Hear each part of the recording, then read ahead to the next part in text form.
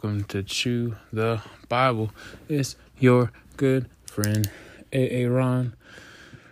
We're in Isaiah chapter 22, and today was an interesting night between a Brazilian dude singing worship music with me. Essa casa sua casa.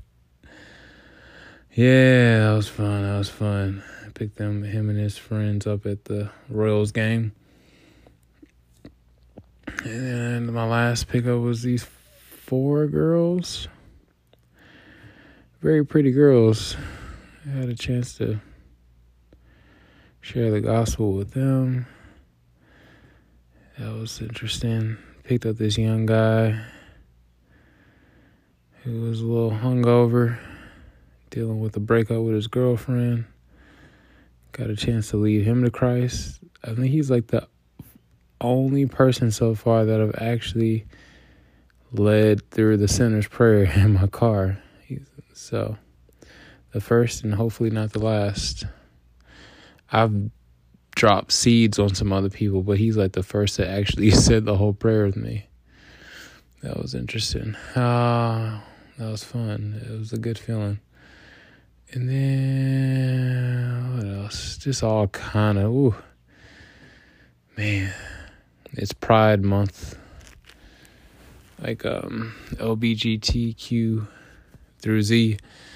Pride Month week. I don't know. Yeah, so they had the whole Pride Fest in the big old grassy area in the Nelson Atkins Museum of Kansas City. So I dropped off a couple girls there. I just heard some interesting conversations in my backseat. Some young folks questioning their sexuality and all that.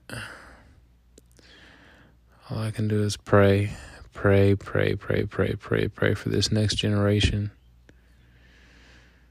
Oh man, these birds are chirping, and I'm trying to be sleeping. I don't need to hear these birds. Oh, it's 5:08. I'm so tired. I might have to put my headphones on. Oh, darn it. Did I leave my AirPods in the car? I think I did. Oh, well.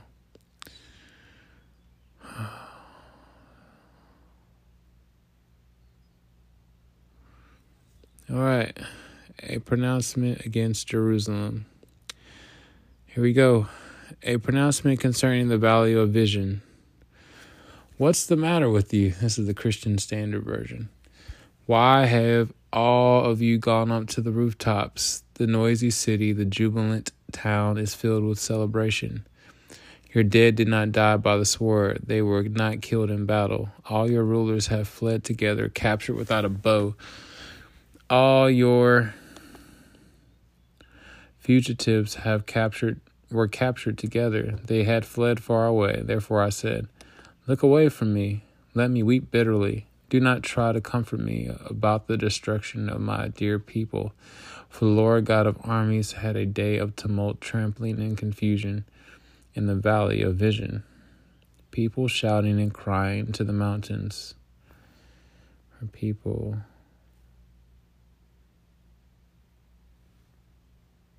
enraged. Elam took up a quiver with chariots and horsemen, and Kir uncovered the shield. Your best valleys were full of chariots, and horsemen were positioned at the city gates. He removed the defenses of Judah. All right, here we go, verse 9. Where is the rest of verse 8? Right. On that day, you looked to the weapons in the house of the forest. You saw that there were many breaches in the walls of the city of David. You collected water from the lower pool. You counted the houses of Jerusalem so that you could tear them down to fortify the wall.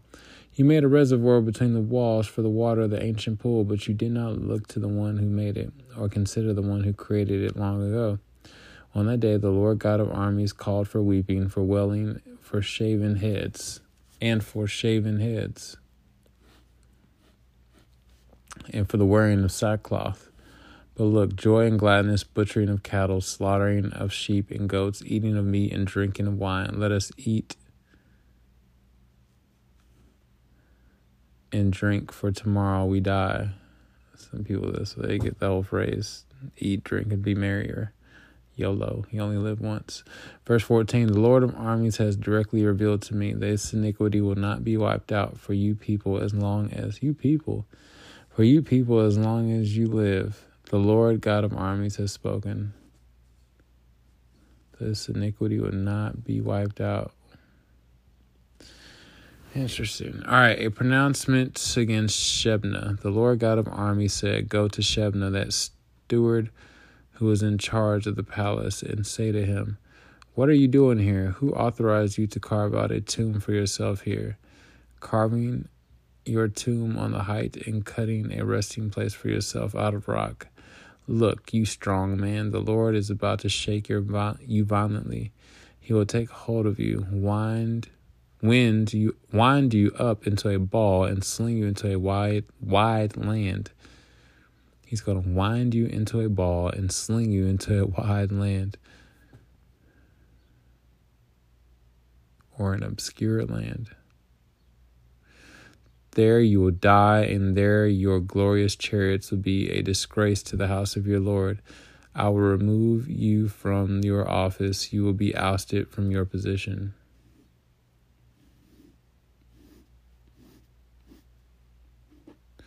On that day I will call for my servant Eliakim, son of Hilkiah. I will clothe him with your robe and tie your sash around him. I will hand you your authority over to him, and he will be like a father to the inhabitants of Jerusalem and to the house of Judah. I will place the key of the house of David on his shoulders.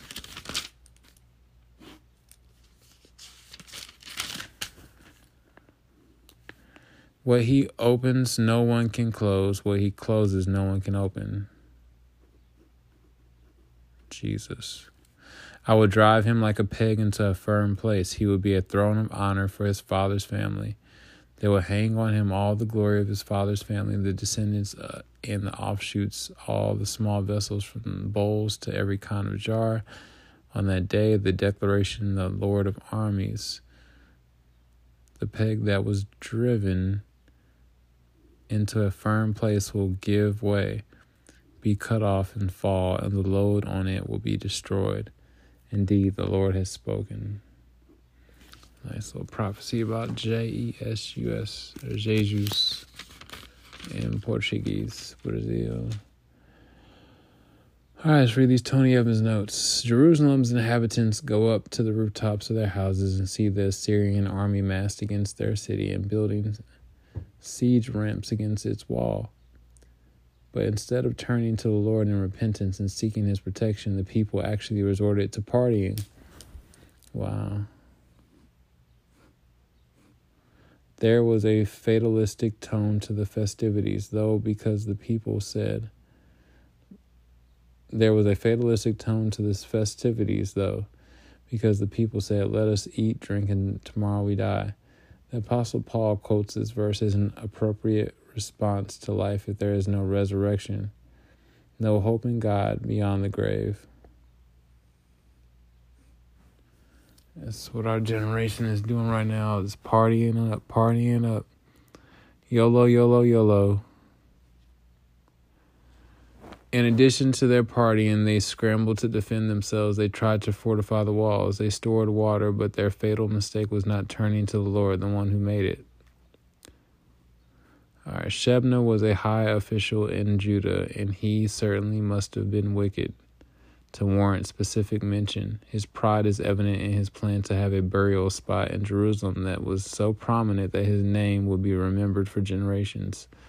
God hates pride, and his plans for Shebna were the exact opposite of the steward's. Eliakim was a faithful servant of the Lord who would provide wise counsel and a steadying hand in Jerusalem. God would grant him Shebna's authority, and he would serve Jerusalem in godliness. While Shebna sought glory and was denied, Eliakim sought nothing but would find honor. Nevertheless, he would be unable to prevent Judah's inevitable collapse. Nations need godly leaders, yet godly leaders alone can't provide citizens who refuse to repent of their wickedness. Cannot protect. Nations need godly leaders, yet godly leaders alone can't protect citizens who refuse to repent of their wickedness. Remember, repent is just turning away from whatever the sin is. All right. That's all the notes. Heavenly Father, thank you for this word. Man, I'm so tired, Lord. Just be with me as I sleep. Help me to block out the tunes of these birds chirping. Thank you for the birds. Thank you for another cardinal that flew in my car, front of my car today. Help me not hit no cardinals. That's always sad when you hit a bird. Lord, just thank you, Lord. There's so much goodness, so much mercy, so much grace. Fill me with your power and your love. And once again, watch over me as I sleep. Pray for those on their way to work. And God, pray that since they would finally cry out to you, Lord. Be heartfelt, genuine. In Jesus' mighty name I pray. Amen.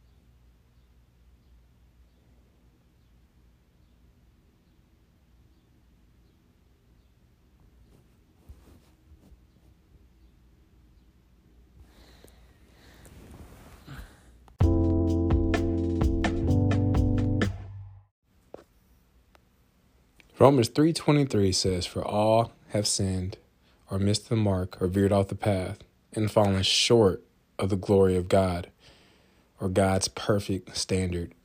Romans 6:23 says, "For the wages of the cost of that sin is death, or eternal separation from God. But the free gift of God is eternal life through Jesus Christ, our Lord."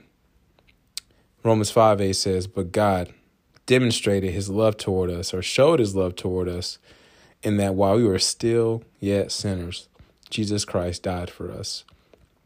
Romans 10 verse 9 through 10 says that if we will confess with our mouth that Jesus is Lord and believe in our heart that God has raised him from the dead, we will, not might be, not maybe, we will be saved. For with our hearts we believe we are now in right standing with God, and with our mouths we confess that we are now saved.